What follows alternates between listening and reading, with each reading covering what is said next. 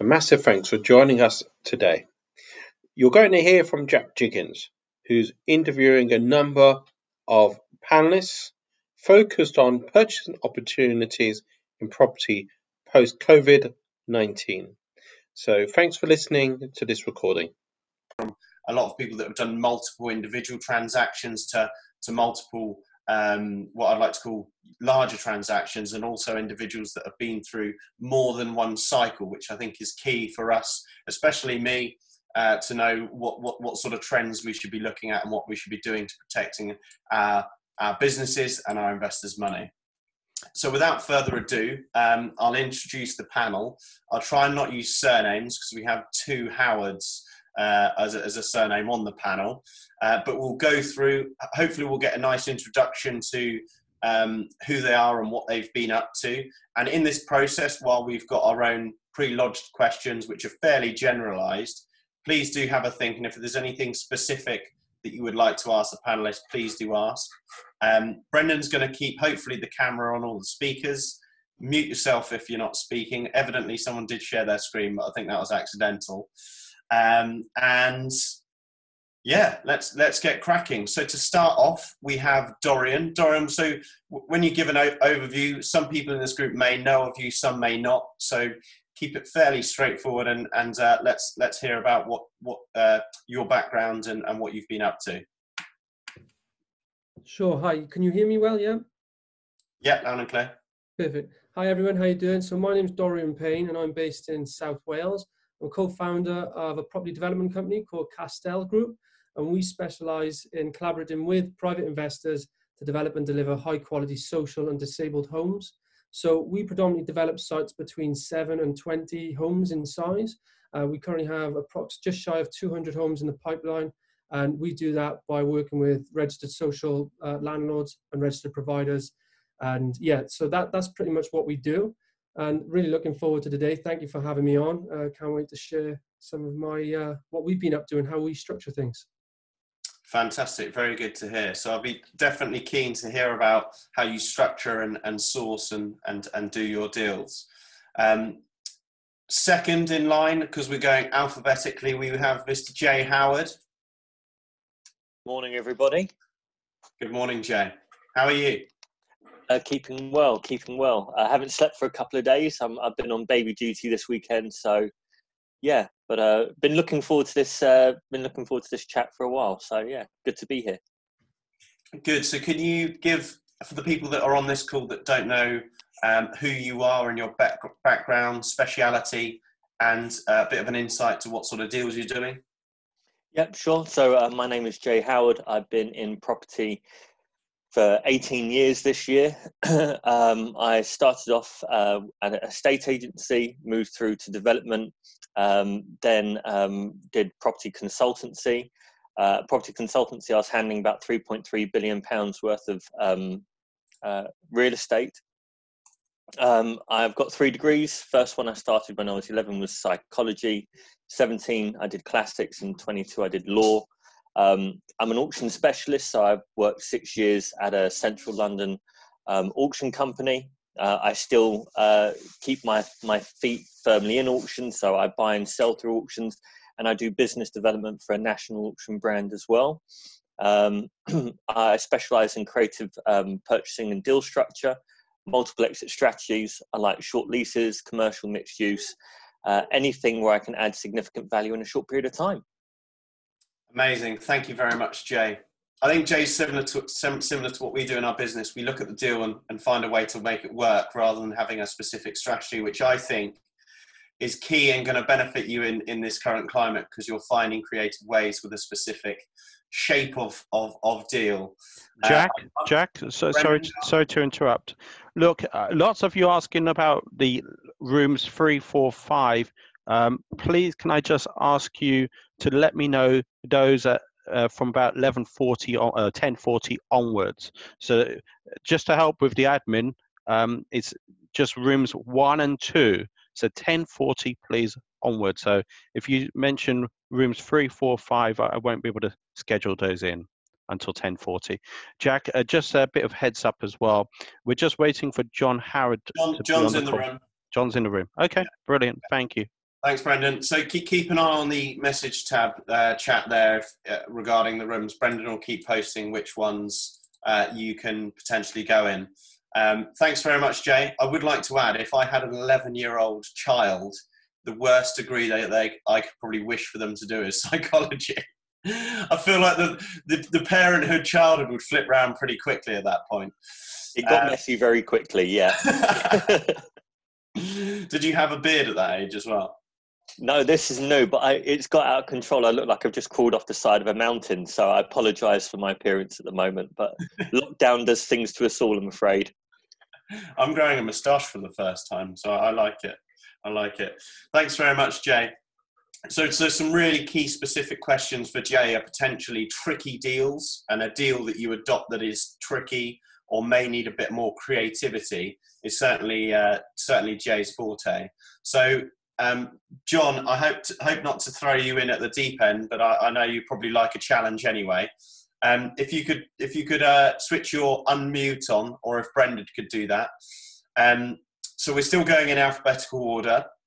From someone that's doing what I'd like to say a lot of individual high transactional deals, and probably pretty proactive, as we like to say, because you get shorter time frames with the auction. Moving on to someone that's probably doing a larger sweeping deals. Is John still there? He's dropped out. No problem. We'll move on to Neil for now, and we'll come back to John. So good morning, Neil. Do you want to give everyone a bit of an insight of who you are and what you've been up to? Morning, Jack. Good morning, everyone. Thanks very much for inviting me on. Really enjoying this already. So my name's Neil Chowdhury. And in fact, prior to property, I was a professional golfer and an ex-England international golfer as well. Golf was my life for many years until I retired in 2016 and decided to focus on property. Retired in 2018 and decided to focus on property. I went through mastermind training with Simon Ducci for a year, where I finished as one of the top performers. And we specialise in student accommodation, primarily in Leicester. It's primarily student HMOs, but we're also moving into student studio sector as well.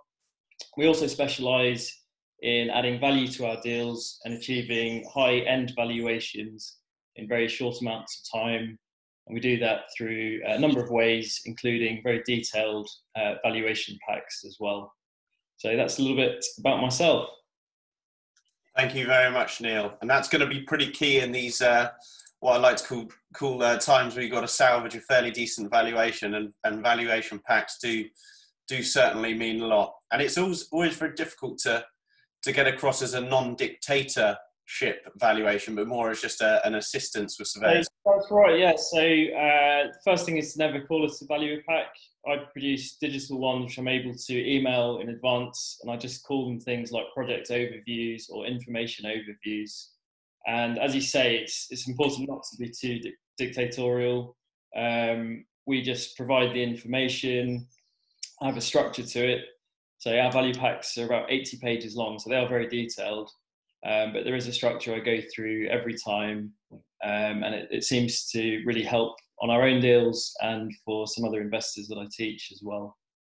Yeah, fantastic. Thank you very much, Neil. So potentially questions for Neil would be more along the investment portfolio and how he structures those and makes the most efficient business from that. Thanks very much, Neil.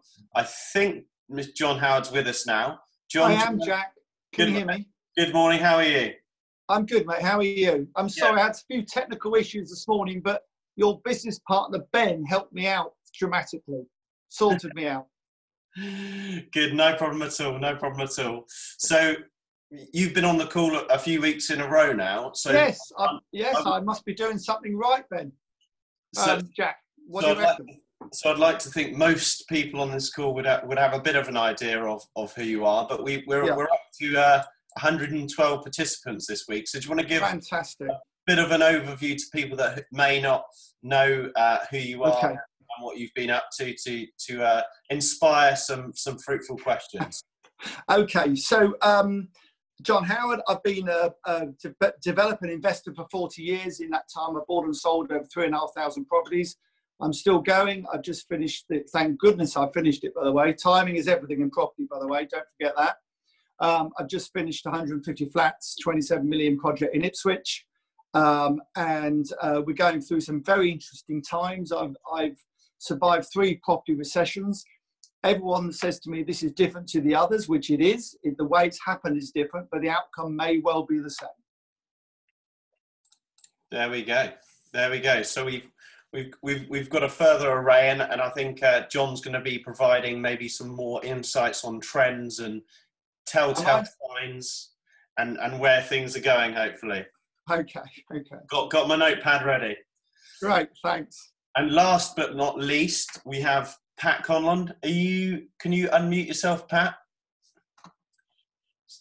So this is the first time that I've ever had any engagement with Pat on any apprentice event. So Pat, do you want to give everyone here that doesn't know who you are a bit of a background on yourself and what you've been up to?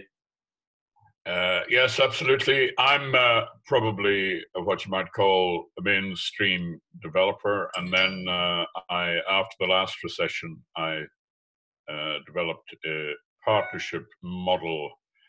So I partner with people. I've got just under 50 units under construction at the moment in the Northwest. I have an interest in 2,000 residential units plus retail in the Isle of Dogs. I've been looking at the Dublin market, which might be interesting, although I know there probably aren't many people engaged there, but it's very interesting for a host of reasons.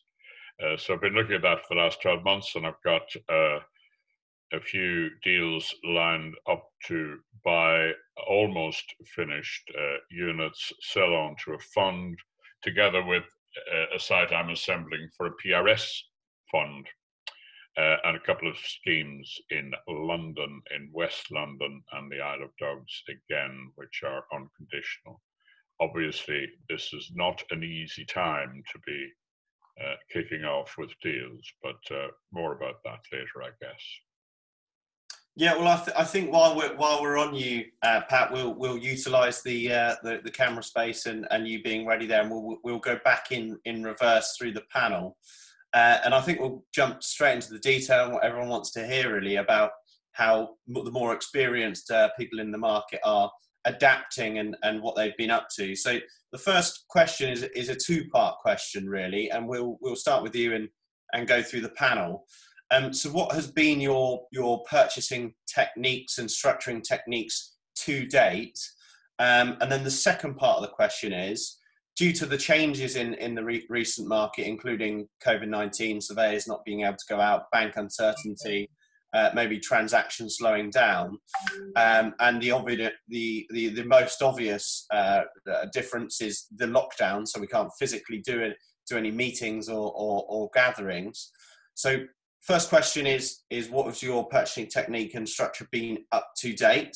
And the second question is, how has that changed, and how can people that are listening make those changes in their business if they've got similar changes? So it's what you've been up to before and how you've tweaked them to keep making acquisitions or keep growing.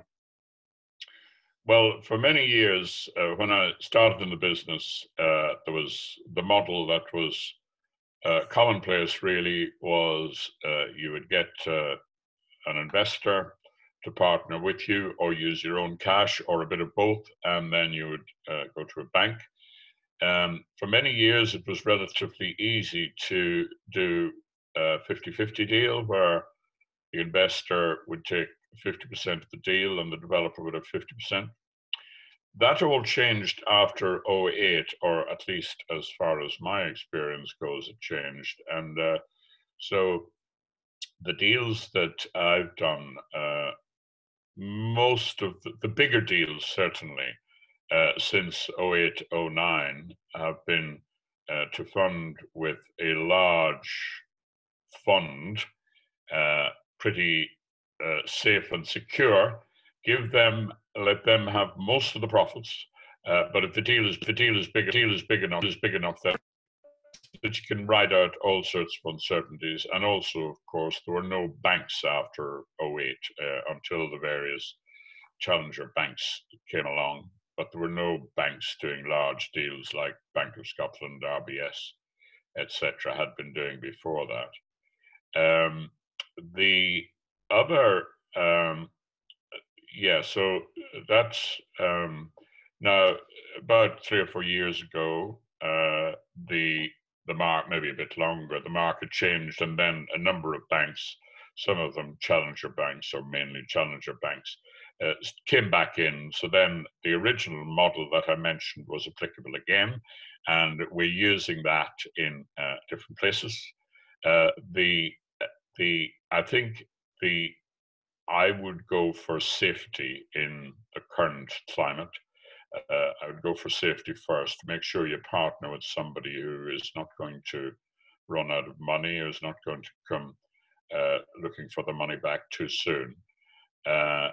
I'm talking here about development. I'm talking also about brownfield sites without planning, bought unconditionally. Obviously, the model for HMOs and buy-to-lets and such like would be different, and I wouldn't have thought would change much. But I think the rule would still apply.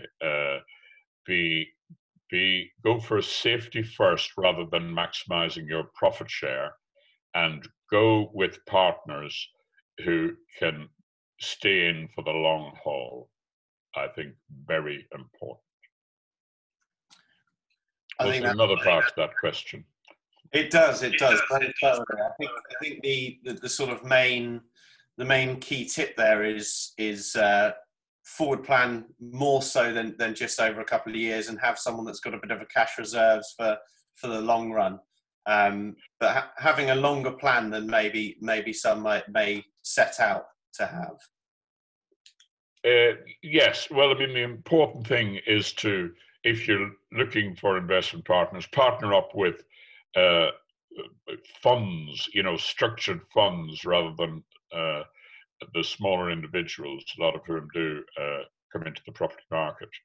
I think that's going to be very important. But another thing about one of the questions that Brendan put in the email was strategies. I think the problem with strategies with something like this is, in many ways, it will be like the last few recessions, but in a very significant way, it is totally different. And I think to try and second guess what's going to happen, some scientist said one time, forecasting is always difficult, and never more so than when it concerns the future. So to try and predict what is going to happen in this situation, which we haven't had for about 100 years, is, I think, foolhardy, because none of us can. I think what you have to do is be very watchful, because there will certainly be a time of opportunity. There's no doubt about that. So you have to take the view that this too will pass. And I suspect that a lot of people will have got used to the lockdown conditions and got into a form of downbeat mode, depression, if you want to go that far. And suddenly the market will have turned, and a lot of people will not have spotted it, or they'll be waiting to make sure it's really established. And by that time, it will be too late. I think you need to be staying active, staying alive and alert, and watching out for the opportunities, because there will be opportunities there. There's no doubt about that.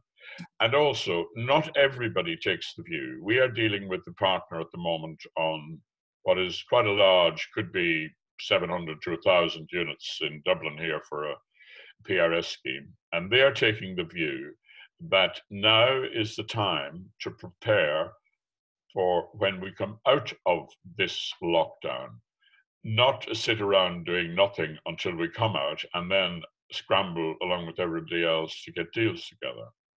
Do your homework now and be ready to come out of the traps like a rocket when things change, because change they will.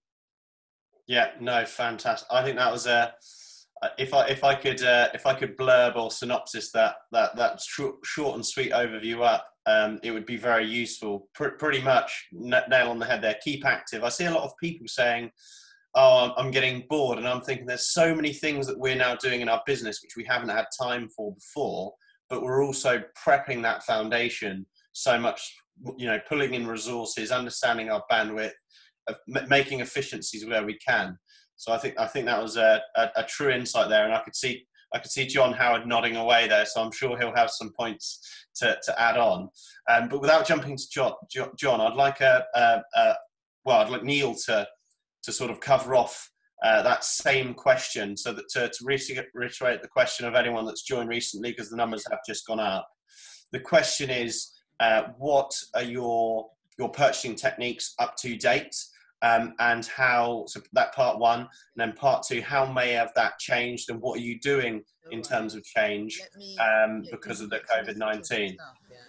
Yeah, absolutely. So so we've been purchasing by, we refinanced our house actually to start with, to raise some capital. Then we use investor funds to complete the refurbishment elements of our properties. Then we're able to refinance at much higher values and go again. And in a relatively short amount of time, we've been able to build a small size portfolio of high-end student accommodation by using that technique. We've traditionally used bridging finance, and then that's enabled us to do heavy refurbs on the properties and to refinance the properties very quickly as soon as the refurbs are complete.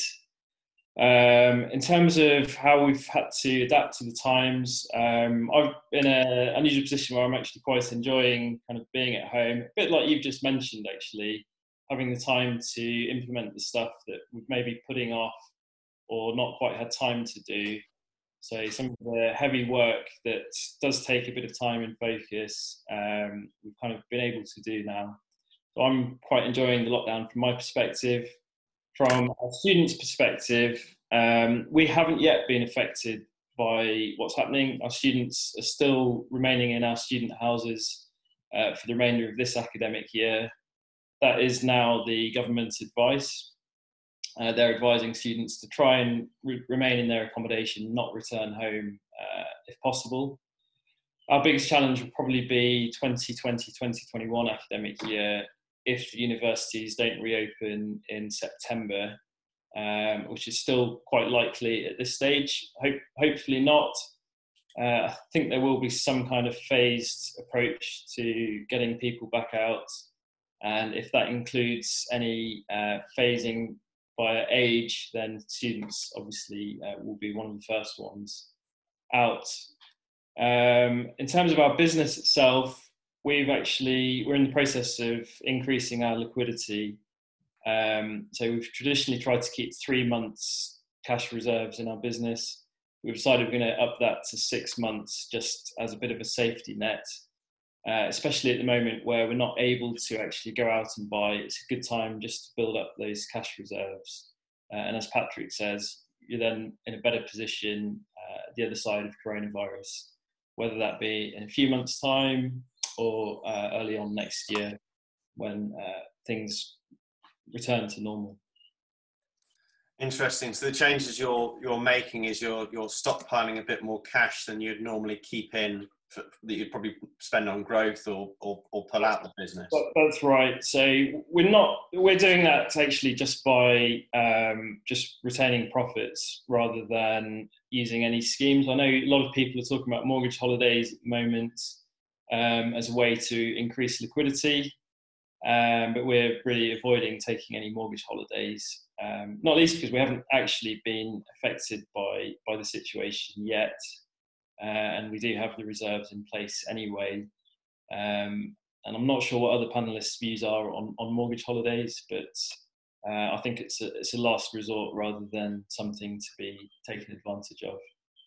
Yeah, I think we have touched on mortgage holidays, and coming up next is John, and I'm sure he will probably touch on that. But my input from the previous discussions from previous specialists in these areas is, from an investment portfolio perspective, you're technically kicking the can down the road because you're your profit is your income and your costs is your mortgage. So if you delay them, you're still going to pay for them. Yeah. Whereas short-term development finance, I'm sure John will touch on, you're forward fronting and pausing things with your profit at the back end. So it may make sense for a shorter term development. Just before I get distracted, and thank you very much, Neil, for the overview. I think that was a great insight for more probably property portfolio owners and property investors more so than developers. Before I do forget, Pat, I don't know if you've heard of Gavin Gallagher, who's also been on Brendan's calls and Brendan's events. He's very active in Dublin, and just as someone I thought of when you said you're doing a PRS scheme to sell to investment in Dublin, it might be worth that Brendan makes an introduction there for you. So moving on to John, and I'm looking forward to this. I'm worried about the big build-up, Jack, to be honest with you. Well, I'm sure you'll live it up to it. I'm sure Brendan will put the camera on you. And last week you discussed about some interesting factors: cost of debt, unemployment, and activeness in the market. But could you give everyone a bit of an overview of, I suppose, what your purchasing techniques have been up to date, what changes you're making in your business, and also maybe a little bit of an insight on some telltale signs or what you're seeing in the market? Jack, sorry, John, yeah. I can't find you under your name. So what name are you on the meeting? iPhone. I had a bit of a problem checking in, and Ben very kindly helped me. Okay, brilliant. Hopefully, that's it. Yeah, there he is. We're on. Okay, so first of all, Neil, I can see why you were top of the form in Simon Zucchi's, who I very much admire. Simon, good guy. I can see why you were top of the form. Clearly very bright, and you've obviously found it relatively easy to do what you've done because you were top of the form. What we've got to remember is not everyone is as bright as Neil, and or a good golfer as Neil, clearly. So, you know, when people like Neil speak, they make it sound quite easy or very easy, and of course it isn't. And Neil's done a great job. Pat, by the way, great, fantastic experience, Pat. I really enjoyed listening to what you said, and I had to really agree with it. I mean, we just don't know what's going to happen. But what we can say is this, that unemployment really does control the housing market in many ways. So obviously, the more people that are out of work, they can't buy. But not just that, it does cause so much anxiety amongst the rest of the population because they're concerned, they may be concerned about their own employment, but just the negativity surrounding unemployment figures going up gives everyone the worry that even if they want to sell their property, they can't move and so on. Of course, really, most of that's a load of rubbish, because actually, if you already own a property, does it really matter what you get for your property? Because if you're buying another one, you get 50,000 less for yours. You're buying a bigger property, you may be getting that 100,000 cheaper than it was. So as long as you're in the market, it actually doesn't matter what the market does. If you want to move, you should just move on the domestic basis, because it makes no difference. Why put your life on hold for potentially 2 or 3 years? It's crazy. You want to move. Doesn't make any difference to you. If you're a first-time buyer, it's great news because, okay, the market may drop a bit further if you leave it 6 months and then buy or something, but it's going to come back. And if you're a buy-to-let investor, which, you know, let's face it, it's pretty bloody boring at the end of the day. It's a bit like owning shares. 20 years' time, you know, it doesn't matter whether they dropped 18 years ago or not, because in 20 years' time, they're worth a lot more than they were now, probably. So at the end of the day, you're on long-term loan. The bank can't take it off you. You're very safe. You can sleep at night. You probably find what you probably worry about crossing the road as well, but you don't need to worry because it's a very, very safe investment buy-to-let. So that leaves the rest of us, that leaves me, that leaves Pat, that leaves me and people like us who, okay, I'm sure Pat's got a lot of property investment properties like I have and like other people like us. So when we say we're developers, we are developers, but we also have other strings to our bow. I expect Pat's got commercial, for instance, like I have, as well as residential and commercial. You know, commercial tenants just haven't been paying, basically, although the residentials have. Up till now, all of us, I think, have done well residentially with our rents. But of course, that can all change as soon as we come out of furlough. Are these people going to lose their jobs? If they are, how long will it be till they get money from the government? Are they going to move back to mum and dad? Our rental's going to go down. Are we going to get less rent? For me, I never worry too much about the rent I get. That might sound crazy. I want my property occupied 12 months of the year. What I don't want is to be smart and clever, charge too much rent, get it rented slower, and then they move out because it's too much and they've gone and bought something or rented somewhere cheaper, and I've got a void. Because if you have more than 1 month void a year, you might as well stick at the lower rent. Some of the biggest property companies in the country that rent property out are never that competitive on their rents. And that's the reason. They're looking for 95, 98% occupancy, not 80% occupancy. So please bear that in mind. So going forward, banks are going to lend you less money. They're going to be more cautious, to everybody. It doesn't matter how experienced we are, they're going to be more cautious. From my point of view, I'm looking to buy quickly, in and out very quickly, so that if the market does drop a lot further, I'm in and out of it. I can in and out within 2, 3, 4 months, trading, that sort of stuff, auctions and so on, or very long term, because you're very long term, actually, if you've got a 5-year project and you're starting it now and it's not really ready or planning and so on with it for 5 years, then actually you probably don't need to worry either. It's that middle section, the 1 to 3 year section, I think, where, if it does slide, and if we are going to lose 30%, if the economy is going to go down 30%, if it is, who knows? We don't know. No one knows. Pat's absolutely right. We don't know. Simple as that. But as I said earlier, just because we started off with a different type of property recession or whatever it's going to be, doesn't mean it won't end like the others. And the others are a reduction in values, a reduction in banks lending, and of course you're vulnerable if the bank comes to you, which they have done the last 3 times to me in recessions, and said, oh yeah, you were borrowing 60%, but we've just had your property revalued, which you've got to pay for, by the way. And we've now decided that, the value's gone down 20% and we need you to put the extra 20% in, please, cash. If you can't do that, we want personal guarantees, or we want a mixture of both. If you can't do that, we'll take it off you. So don't think banks won't do that. They will. If it's short term, they won't. If it's longer term, they will. I'm sure of that. So going forward, I'm starting a property fund for high net worth individuals. With a hedge fund guy I know, and the idea of that is to take advantage of the situation next 2, 3, 4 years time. As we go through, we're looking to buy portfolios with rental income mainly, to trade them, so to split them up, so buying 100 houses, breaking them up, splitting them up, selling them off to different people, some of my mates no doubt, and so on, and put some in auction, get some vacant, put them on the open market, and looking to make a 20 to 30% margin by doing so. So Jack, how's that? Hello? Sorry, was on mute. Oh, that's okay. I was panicking. You didn't hear any of that, God. No, mate. Yeah, sorry, forgot to say it all over again.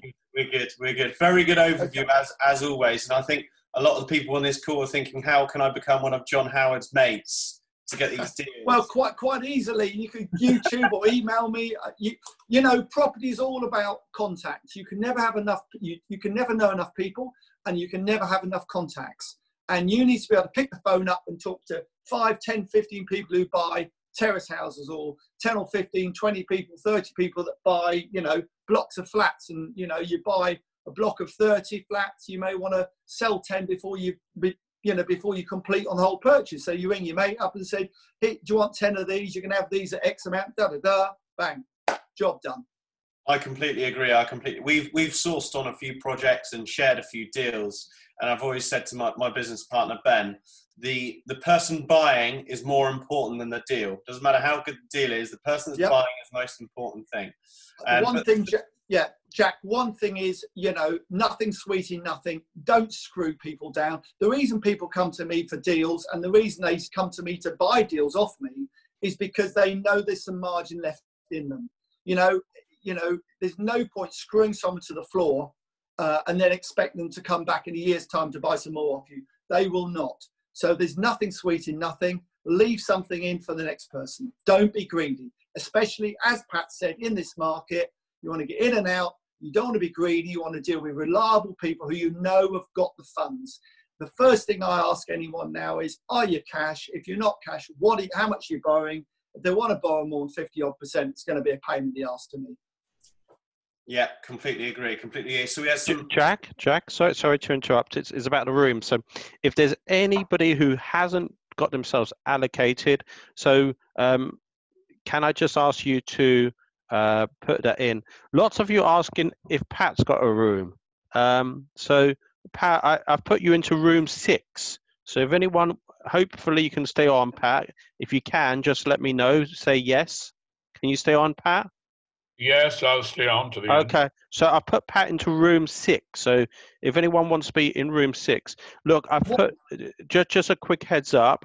I've put Neil Chowdhury into room 4. So James Pick of Connection, I think, I think that would be a good fit. So because Neil focuses on HMOs, Connections, I personally believe is a great fit for HMOs. So that's who I've put Neil into. So I've created an extra room because there's so much demand today. What room am I in? Well, I will put you in with Pat as well, if that's okay. Excellent. Okay? Thank you. Thank you. Room 6 can be called wealth of knowledge. Something like that. So some huge insights there, including one of my favourites and one that's extremely simple. Keep a tenant in a property, because while it's tenanted, it's an asset. While it's not, it's a liability. Yeah, absolutely. Don't be greedy. Don't be greedy. There's no need to be greedy in property. There's plenty of money for everyone. Plenty of deals, plenty of money. You do not need to be greedy trying to screw the last penny, because if you do in this market, you'll end up on your backside. Completely agree. And some other key insights there. For projects under a year, it's safer if the market drops. If it's between 1 and 3 years, you're probably looking pretty risky. If it's more than 3 years, like 5 years plus, it probably wouldn't make a difference anyway. So no, I think that's fair. Some key notes there on pretty, I like the short and sweet key tips, which everyone can follow, which is pretty key. And again, John reiterated Pat's point of making sure that someone's got good backing, which is also key in this moment, and maybe a bit more pragmatic than some rigid, bank surveyor relationships. Yeah, can I just say that Jay made a very good point about flexibility, about all these I'm sick to death of hearing about bloody strategies, to be honest with you. And what's your strategy, John? All this rubbish.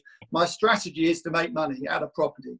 So you've got to be as flexible as you can be. And people do need to know what you specialise in, because that's important, which is, for me, mainly blocks of flats. But they still need to know, that you can do other things as well. And in this market, you have to be adjust, and you have to have some flexibility, because what was your strategy as such may not work in this market. Yeah, we're the exact same in our development business, John. People say to me, "What's your strategy?" And I go, "Development." They say, "But what's your actual strategy?" And I go, "Adding value." And I say, "What is adding value?" And I say, "What isn't it?" It's easier said than done. Anyway, moving on to Jay Howard. John touched on auctions. Brendan, could we get the camera on Jay's lovely beard? And I'm keen to hear about what Jay's been up to and what he's keen to be doing, because I know someone that's pretty active in the market, and I'm keen to what he's going to be hearing about, what he's going to be looking at, cautious of. So same question, what have you been up to today, and what changes have you made since COVID-19 hit? Well, thanks, Jack. I feel like I've been mugged off being put on after John Howard. I mean, what a bloody act to follow. Jesus, I've been properly done in. Can't agree more with what John and Patrick have said. Unfortunately, I'm not a residential investor, so a lot of what you do a little bit went over my head there. But it sounded nonetheless impressive. And to be a top 5 performer on Simon Zucchi's is a quality accolade. My business partner, Piotr, was also a top 5 performer of Simon Zucchi's as well. So massive respect for that the level of training and commitment you have to put into there. As you know, I buy very much on an arbitrage basis. So I look for creating as much of a discount on existing value of a specific property, going in, adding significant value, and then selling at a high. At the point of selling, it's not really an issue for me because the arbitrage is set in fairly early on.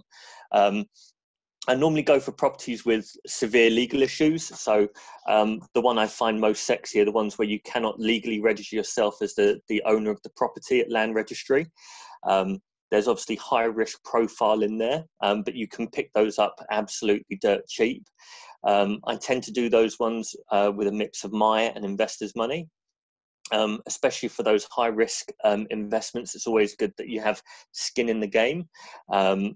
And I seem to do quite well out of those. I haven't been focusing on them that much recently. As some of you know, we bought something out of auction in October, some workshops where we've got the permitted development through. We've had a couple of offers, just over 3 times the purchase price, and very few costs involved there. So we're now determining whether we should go for stage 2 planning and build out, or whether we should trade it on. And there's 3 of us in the deal. One of us is a developer, so has the skills, knowledge and infrastructure to build out. But 2 of us are traders. So we're very much keen to move on to the next opportunity. We get itchy feet very, very quickly. At the moment, I'm still looking at short leases. I've been looking at some freehold ground rents in and around Zone 1 in London.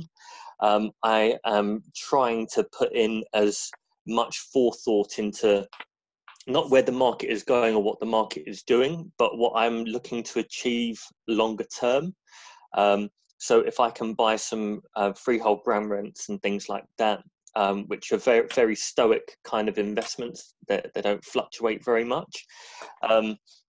Obviously, if no one's picked up on it yet, it'll be obviously to wait for the air right permitted developments to come through. That may take, I mean, they were trying to get those out in 2016, but between Brexit and a whole load of other mess, it was been put on the back burner. But for the low entry cost of most freehold ground rents, I'd be happy to hold 15 or 20 of those in what I would perceive as a good capital appreciation areas anyway, or where the development would make sense on a cost to build out versus profit ratio. I think in this market, I'm really relying very heavily on my multiple exit strategies routine, which is take an asset, find as many angles to it as possible, and then build a flow of exit strategy. So if exit strategy A falls down, move on to B, and at all times when it falls down, your profit margin isn't falling down. If at some time it's even better to do plan C or D, because actually they're more value, but they take longer. So as John was saying, if you're in auctions and you like trading, speed is key. So I prefer a quick in and a quick out. But I'm relying very much on those at the moment. The other thing I'm looking at is back in the day, and I mean way back in the day, about 15 years ago, I used to do packaging. I guess people these days call it sourcing, but sourcing is a very, very light version of what packaging is. So packaging is taking asset A, putting everything in place to add the value, and then selling that asset packaged to somebody else. So not quite turnkey, but definitely packaged and moved on. So a couple of varying terms there, but I'm thinking maybe I'll move in to do more of that. I think I've got the knowledge and the experience to, and I want to spread the risk evenly. Yeah. So if I'm looking at buying certain asset classes that I perceive a low risk, I'm still looking at doing some riskier deals. So some of the stuff where you cannot register your name at Land Registry once you pay the deposit and complete. I'm also looking at doing some of the packaging as well, because I think that will make me flexible, agile, and be able to act with a degree of alacrity that I think is important in this marketplace. At the same time, I've built some connections with some high net worths, and we're sitting around a pot of just under £10 million to really go shopping with. For all those who know Ranjan Bhattacharya knows that he's a big fan of stating in a downward falling market, you don't want to be catching a falling knife. That was my turn. That was my turn. That was. Did he take that from you, John? Yeah, he did. But he did admit it. Sorry, Jay. Carry on. No. In which case, I'll do sub-quote John Howard as well. I don't want to take anyone's limelight, of course.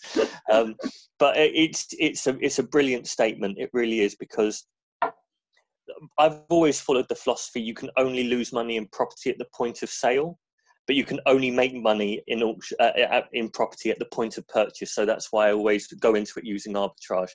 And I think if you're able to understand your risk profile, and you understand not really where the market is going, no one's in control of that. But if you have multiple exits, if you have multiple, and I think John brought it up, if you have a really good Rolodex of people that you can rely on, you can call and ask for advice, and you don't act in haste. I think in markets like this, people are always looking to act in haste, whether it's buying in haste, whether it's selling in haste. I mean, in the last 2 years, we've had a massive exodus of landlords leaving the community and the environment. So there is an opportunity. There's definitely an opportunity for more distressed sellers or more distressed assets entering the marketplace. But what I would say is just understand your appetite to risk, understand how you're going to create a reward for yourself in that. So adding the value. I trade, but only trade once I've added value onto something. I very rarely flip properties. I'm not a major fan of it. I think it's I don't see there's nothing rewarding in it for me. I have to feel rewarded. So I buy, add value, and sell. And I think if you're able to add value in what you're doing in property, oh, that's lovely. Look at this. Someone's Facebook. Who's this? Arvinder. You're sharing your screen. Arvinder. No, he's not listening to anyone. It's fine. There you go. Good one, Arvinder. I completely lost my track of thought there. Hopefully someone got some value out of that rambling or mumbling. You were discussing how you very rarely flip, but you often trade. Yeah, so I mean, I'm as John says, and it's people have got to be comfortable saying stuff like this. I'm in property to make money out of property. Whether you do that by creating sustainable and good quality living space for people, and you create an environment where they're comfortable and they can live there and la-di-da-di-da, all good, but you have to be doing it to make money. And I only really feel motivated to make money if I find the act rewarding, and I've obviously found it rewarding for 18 years, so hopefully that continues. But yeah, trading, holding stuff longer term like the freehold ground rents, and I'll be looking to buy more problem properties, like not just, oh, there's a foundation crack, or I don't like the look of that bay window, or there's a tile missing on the roof. I'm looking for real problems, like you need to have real skill to solve. I think there's a couple of questions on here. What do you mean you can't legally own it? Exactly. I buy that stuff, and I enjoy buying it. So yeah, any questions I'm happy to answer. I think that's key. You're getting paid for the difference in your value, which is expertise and solving that problem. It sounds like you're really active in that you sort of spread your risk among several projects which you most likely buy in auction. For some listeners out there that may be looking to do either their first deal or only a couple of deals a year, how can they go about a similar technique of buying to you without having to do 10 deals, for example? I think when it comes to doing deals, Arvinder's sharing his screen again. You keep pushing the wrong button, Arvinder. It's fine. I think when it comes to doing deals and getting properties, you have to understand how offers work. You have to understand how to make an offer. You have to understand a seller's motivations. You have to understand the auction's motivations, or the tenant's or the pardon me, or the owner's motivations to sell. I think if you're able to structure a deal correctly, if you're able to come in at the right price, then actually the value that you add is whether you go permitted development, or whether you go full planning, or whether you title split, or whether you do an extension, or whether you do a refurb, or whether you buy, refurb, rent, resell, refinance, or whatever you're looking at doing. I think it's important to understand that you make your money at the point of purchase. So understanding how to make an offer, understanding what the motivations of the agent, the auctioneer, the sellers are, is key in understanding how to best position your offer. I'll use one strategy. I'll tell you one strategy that I use. It's quite a profane strategy, but if there's no children listening, I'll go for it. I use the shit sandwich offer strategy. So that's in writing. I go in with 3 price levels, and the 3 price levels are based on 3 arrangements. So the first one will be, I will give you a buy it now price. This price is likely to be slightly below the guide price, but it's probably going to be an unconditional immediate offer. And those are the types that I'll probably do at auction. Again, at auction, I'll be putting in an underwrite offer. Again, the underwrite offer is going to be where I perceive the reserve to be, either just above or just below. Depends on where I perceive the risk. And then there will be, here is my conditional offer, and I will JV with you. I will add the value, and we will split the difference. And that's how I structure offers generally. So if I'm offering the underwrite and it's not at auction, it's normally with a commercial agent, then the way I offer that is I pay the commercial agent's fees so they don't get upset. I then take that property, put it into the auction pre-sold to me as the underwriter at a good level, and I wait for it to sell above, and then I do a profit split on that. So it's all about how you structure your entry. I think, again, understanding how offers work, how to position them, how to position yourself. Before you even position your offer, you have to qualify yourself as someone who is able to do these things.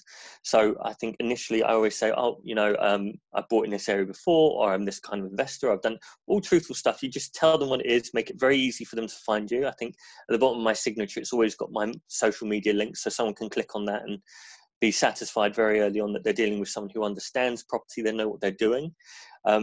You have to understand when someone's selling a property, whether it's a buyer's market or a seller's market, they have the asset. You want that asset, so they have the power there. So the trick is to, try and move the odds into your favor. And you can do that just by positioning yourself as an investor and by positioning your offers effectively. Key insights there. We actually follow a similar technique of we actually dual offer, and then we have a plan B offer when they reject the dual offer, which is uncon and conditional. So we have a very similar technique. But I completely agree with everything you said, and you don't have to. It doesn't have to be an auction scenario to be doing the techniques you said. It can be open market too. And Ben and I follow a technique. We think that there's value add when you offer on the terms of your offer, on the design and on the delivery, on the funding and on the exit. So again, value adding at each where you can is key, especially in these moments in the market. So thanks very much there, Jay, and I'm sure we'll come back to where we think you think that you see the opportunity is. So last but not least, we've tracked back to Dorian. So Dorian, do you want to add more of an insight which you touched on earlier of what you've been up to, how you structure your deals, and how that may have changed recently? It sounds like you've got a huge pipeline, so it might not be masses of change, but we're keen to hear. Sure. Well, I was going to say save the best to last, but it's quite evident I do not have that caliber in this current meeting. But no, first thing, everybody listening, you're doing the right thing just by being on this on this Zoom chat. I mean, the speakers already, everything they've shared, the knowledge and insights is extremely valuable. I've been making notes, so it's been useful for me, and I've got no doubt it's been useful for everybody else that's listening. So look, the tips already shared, they're fundamental, really. There's not much more I can add on to what the people have said. So I'm just going to do it from my perspective and just add a couple of points as to what we're doing, and hopefully it helps any of you. So as I've said, that we have a social and disabled housing development company in South Wales.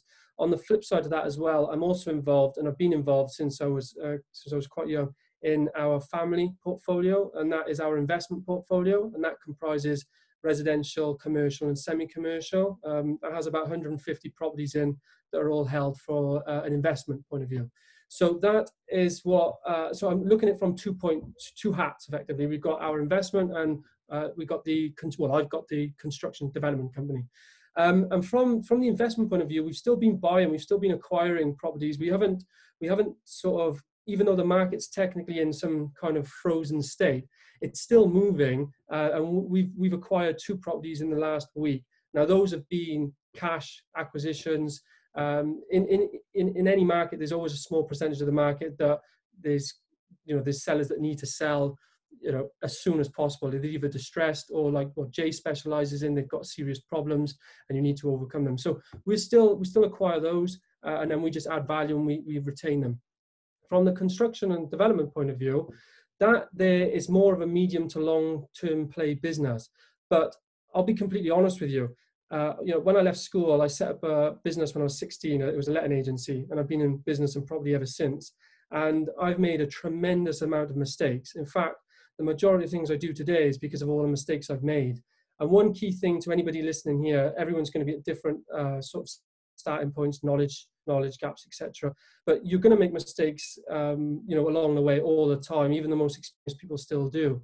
It's not being worried about making the mistake. It's just trying to manage your risk in a way that any mistakes that get made, they're not going to cripple you, and you can learn from them and take them forward into the next round when you go again.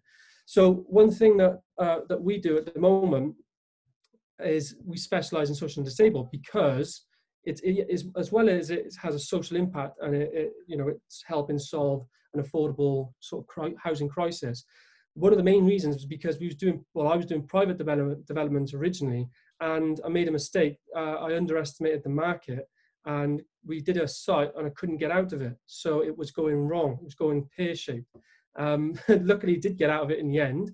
But at that point of view, was working with investors. We had development finance on there, etc. So everything was sorted in the end. Nobody lost. Everything was good. But what it did, it made me realize a key thing, that risk management was something that I was underestimating. And in a rising market, any mistake you make will get masked by the rising market. But in a stagnant or frozen or falling market, any mistake you have made can become catastrophic. And that's one thing I realized quite early. So, I had a good word with myself, and I suggest people do too. And I asked myself, what is my risk profile, honestly? Because one of the biggest mistakes I've ever made in property has been because I've been chasing money. I was looking at opportunities and saying, I can make 20,000 in this, I can make 100,000. Oh my God, this deal will make me $1 million. But what I didn't do was look at the 99% of other factors that come into play. That if you hit everything right, you will make that money. But what is the likelihood of that happening? So, I had a good word with myself, addressed my risk appetite, realized I didn't like what I was doing. My business, I didn't feel was scalable. I wasn't in a good liquid position to scale it to the point where I wanted to. So how was I going to change that? And, touching on a point with what Patrick was saying, the source where I was getting my funds from, it wasn't, when I set my own risk appetite and my actual business model, everything, looking back, like Steve Jobs says, only when you look back, you can actually connect the dots. I realized they weren't connecting. So I had to readjust my plan, move it forward. I'm into social and disabled housing now because I'm forward selling these developments. So before I'm actually committing significant sums, before I'm acquiring, before I'm actually in the build and having obligations in terms of finance, my contract with the housing association is already in. So I've de-risked heavily that way on the exit. So what COVID-19 has done for me, really, yes, it's affected my business. Our sites are on stop. We've had funding lines that have been paused. We've had funding lines that have been pulled. And that just comes back to Patrick's key point about making sure you have the right funding in place. So that's something that we are focusing significantly on, and are currently having conversations with family offices and structured funds, just like he said, is bang on. So, you know, those that are more commercially minded and have the actual liquid position to stay in the game and not be scared out of the market when it does turn. There are always going to be bad points. Obviously, COVID-19 is terrible in terms of the health impact it's having, but also from the financial impact. Like I said, the markets are currently frozen, so we don't actually know the impact it's going to definitely have. Nobody knows. And, you know, they're not as liquid as the stock markets, which will have an immediate reaction, which we've seen. But one thing's for sure, just as John said, that unemployment is, you know, it is increasing massively. And because of that, and because of the media and the state of play, the mindset, the scaredness in the market, that really is only telling you that it's going to have a quite a negative impact on terms of demand. It's not going to say that the people don't need to move, because look, we're in a housing crisis. I think everybody knows that we're not building enough and there's a shortfall. But there's going to be a period of time where it is the fear is crippling, and obviously that normally means it's going to react negatively in the property market, but I don't know how long it's going to go on for. So I suppose to answer the question, what we're actually doing is, and this is some tips I recommend some people do. Cranfield Business School teaches a 3-step model, which is, it starts with where are you now, where do you want to go, how are you going to get there? It's 3 steps. One big thing I recommend everybody do is what we've done. So is be completely honest with yourself and say, right, where am I right now? I know some people have touched on mortgage, what they call mortgage holidays, but I don't like that either. I think someone put in the chat is more like mortgage deferred payment plan. But either way, you've got to be completely honest. You're like, where am I right now? What is my position? Am I going to run out of money next week? Or, you know, have I got sufficient funds to keep me going? And once you understand your position in terms of your current assets and your personal position, then you can readjust and say, like, where am I going to go? What is actually I want to focus on? You know, like I did, I reassessed my business model, realized it wasn't working for me, and I changed it. This is the perfect opportunity to do that. And then the 3rd step, which you can only do after once you've answered the first 2, is you then map out where it is, how you're going to get there. And for us, one big thing that we've done as well, which I recommend anybody do, everyone's going to be suffering some pain points. In the investment company, I've already talked about the construction ones, but in the investment company, our big pain point is our commercial tenants. Nearly all of them was getting in touch with us that they couldn't pay, needed to have some payment plans. The residential side was fine, but the commercial got really hit. Luckily, they're starting to have the grants and they're starting to pay us back. But ultimately, that was where one of the risks were. And this is a perfect time for anybody in the business to really highlight and say, look, where is my pain points right now? What am I having trouble with? What's really affecting my business? And put those in big capital letters and say to yourself, how can I change this? Or how can I put mitigation measures in place so that if the market turns or if anything bad happens again, at least I'll be prepared. So my biggest pain point now won't reoccur. It's not that you're not going to have bad times. It's just trying to take the lessons that we're getting told right now and making sure that we're not ignoring them. And that's something that we're focusing heavily on. And like I said, just before COVID-19, I'll be completely honest, I was getting a little bit carried away and was being really bullish on the market. You know, we was doing unconditional acquisitions. Everything was great. We're not in any financial problem. We're actually, luckily enough, touch wood, we're okay. But what it's made me realize again was the market is telling me that you need to adhere to your risk principles. So at the moment, in terms of buying strategies, we're heavily focusing on options, overages, things like that on the development side of things. This is really gonna, I believe, it's going to allow more creative opportunities to arise. You know, I don't know about you in your individual markets, but where I was, it was very much so a seller's market. It was difficult really to negotiate in certain points because before COVID-19, you know, there was a lot of activity. There was a lot of other people if you weren't interested in buying. And again, there was people being bullish. But at the moment, what I'm thinking is that it's going to change and it's going to hopefully flip into more of a buyer's market. But even though that you don't have to go and buy things unconditionally in certain circumstances, you could do more creative opportunities, which what we're going to be heavily focusing on. Options and overages, things like that. But on the investment side, we're still, you know, our kind of criteria for investment properties still hasn't changed. You know, it's got to be something we can add value in. It's got to be something that, you know, that that's sound, a sound investment, and we're going to hold it for the long term anyway. So we're still buying on that point of view. But hopefully that gives you a little bit of a flavour as to what we've done, and hopefully it can help people. One big key point before I pass over is that, look, remember, well, this is something I tell myself: perseverance. You know, this is property investment or trading or development. It is a business, and businesses do go through ups and they also go through downs. And some, you know, all the lessons we're getting told right now is the perfect time to just harness them, restructure your business plan if it's not sound, highlight your target and pain points, build them into your new revised model, persevere and keep going. As everybody knows, the path to success and failure is virtually the same, but real failure is when you just completely give up or cash out. So I'm reading one book at the moment on the financial markets, and it's got a good quote in there. I'm terrible for quotes and analogies. I just love them. But one thing it says, and I'm doing this off the top of my head, so I might get it wrong, but it says that, do you know what, my mind's gone blank. But ultimately, the bottom line is that what it says, you can only bet if you put your chips in. I don't like comparing property with betting, but what I'm saying, you can only bet if you put your chips in. That's the first rule. So that what that's saying is, look, if you want to make money, you have to still be active. But the second point is, and this is very clear, is if you lose your chips, you're out of the game. You can't bet. Just what Warren Buffett says: the first rule, don't lose money. Second rule, don't forget rule number one. Hopefully that helps you guys. Thank you very much, Dorian. I'm very impressed of how you delivered that message. It was almost like you had prepared it, but it sounds like you've used this time to make sure that you're sticking to your principles and really understanding why you set out in the first place. And exactly like you say, a rising market, you can make mistakes, but in a falling market, it really highlights those areas of the business which may form issues. So key insights. I really enjoyed that, actually. Thanks very much, Dorian. I look forward to coming back to you shortly.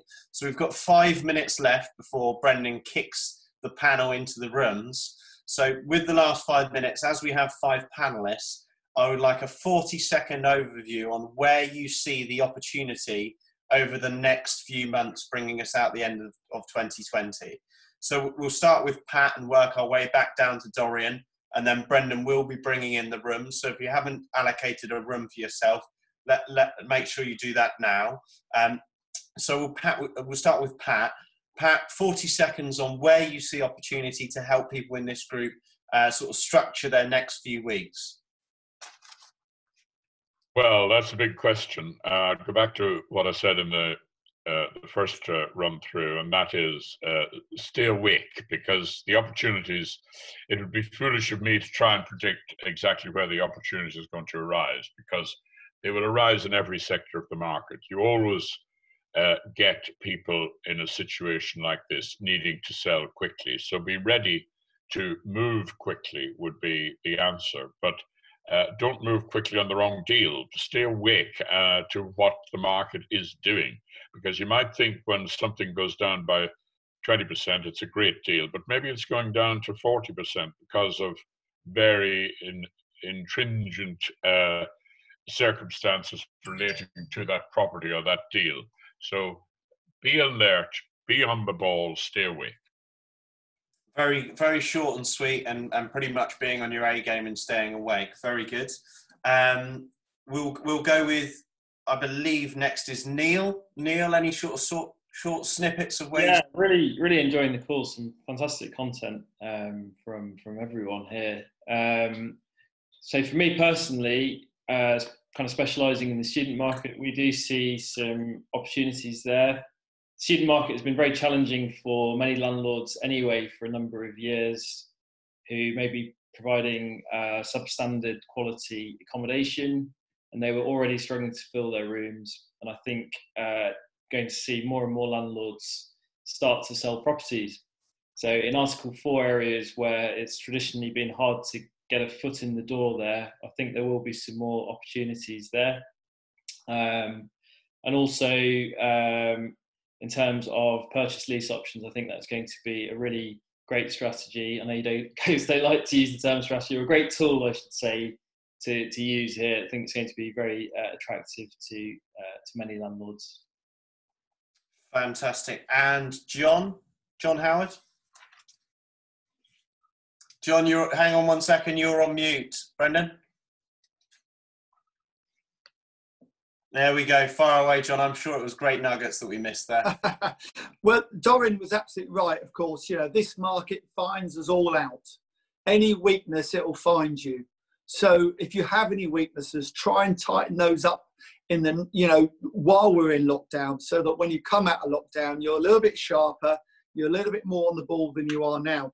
And the one thing I'm going to say to you is auctions. Auctions. If you do nothing else, really research the auction market and auctions, because that's where the first opportunities will be. Fantastic. Auctions from John. Key. Okay, and Jay, other than auctions, because he's probably... Sorry, Jay, sorry. Damn it.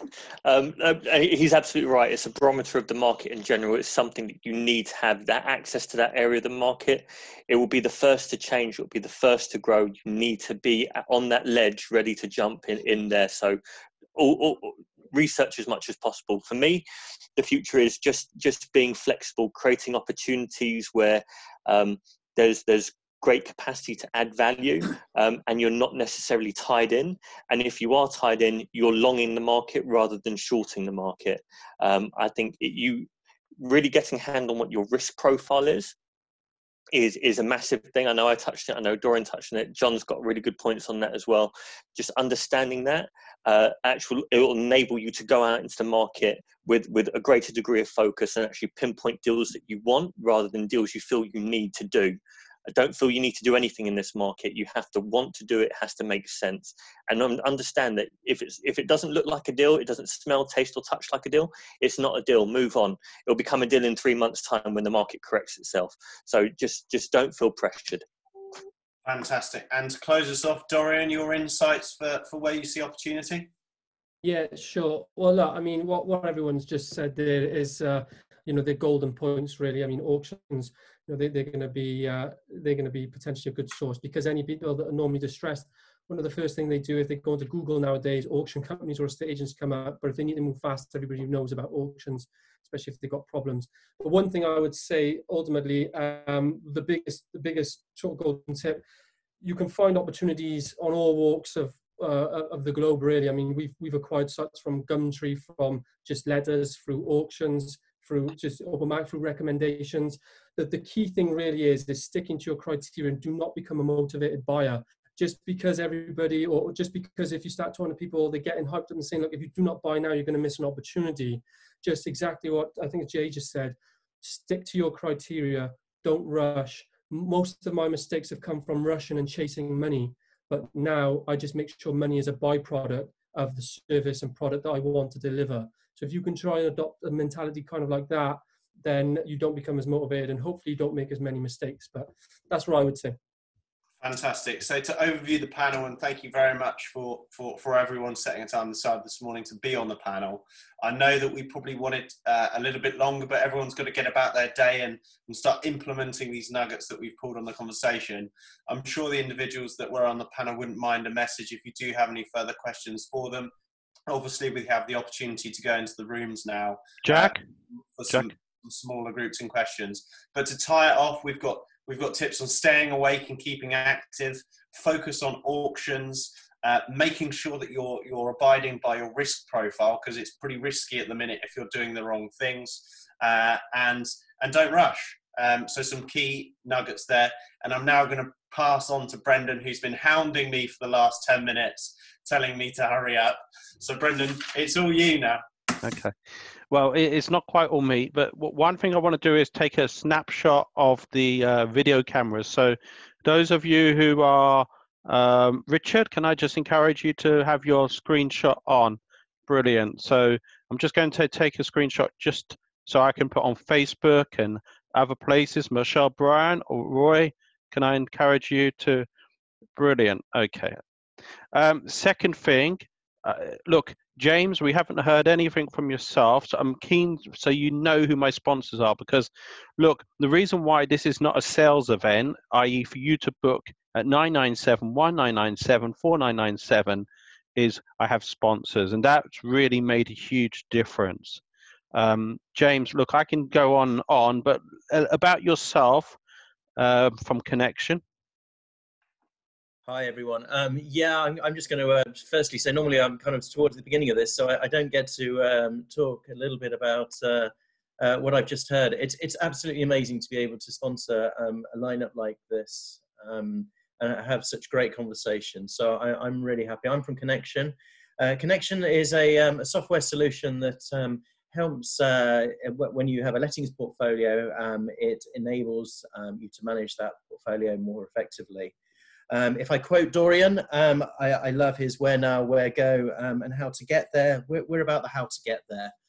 As you're considering scaling your business, as you're looking at outsourcing maybe for more operational staff, the technologist just helps bring everything together so that you're not losing work, you're completely on top of rents that are due, your obligations towards your house, whether it's gas certificates or otherwise. It allows you to holistically manage that lettings portfolio, and you could be a single portfolio landlord, a multi-portfolio landlord, or a lettings agent. But yeah, it's been a great session. It makes me proud to sponsor you, Brendan, at this point when you're able to bring together people and have the conversation. But if you want to join us in the room, I happily talk about it with Neil, it seems, which is great. But just generally, if you want to listen to the inspiring Richard in about 2 minutes, or any of the other groups, and then ping me a note, drop me a message, and I'll happily do any form of demos or walkthroughs just around scaling that operational business, specifically in handling lettings, whether it's HMOs or single lets. Sure. So as James says, online, and we will be catching up online to do a webinar session, myself and James, at some point during COVID-19. Paul, was there anything you want to add? Because I just want to open the rooms up. No, not at all. I'm all good here. Thank you. So Paul's in room 1 from Ronald Fletcher Baker. He's one of the partners. Massive thanks. So if you haven't allocated, room 2 is alternative funding with Crowd with Us, Rob Wilkinson. I don't know where Rob is on the screen. He's disappeared. You are there.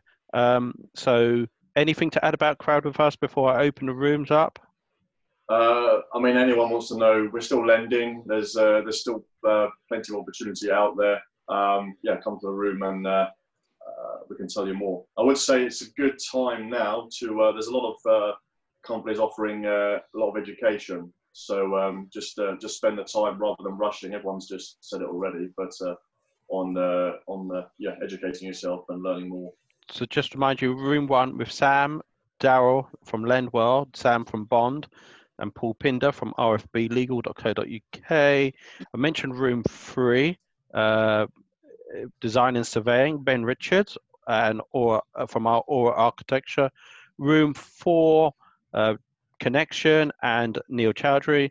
Room 5 is the Richard Thorpe, Finding Your Edge, and room 6 is the bonus room, which is with Pat Conlon and John Howard. So look, I'm going to open the rooms up now. I'm going to stop recording. Hopefully it does stop recording, and open the rooms up for you.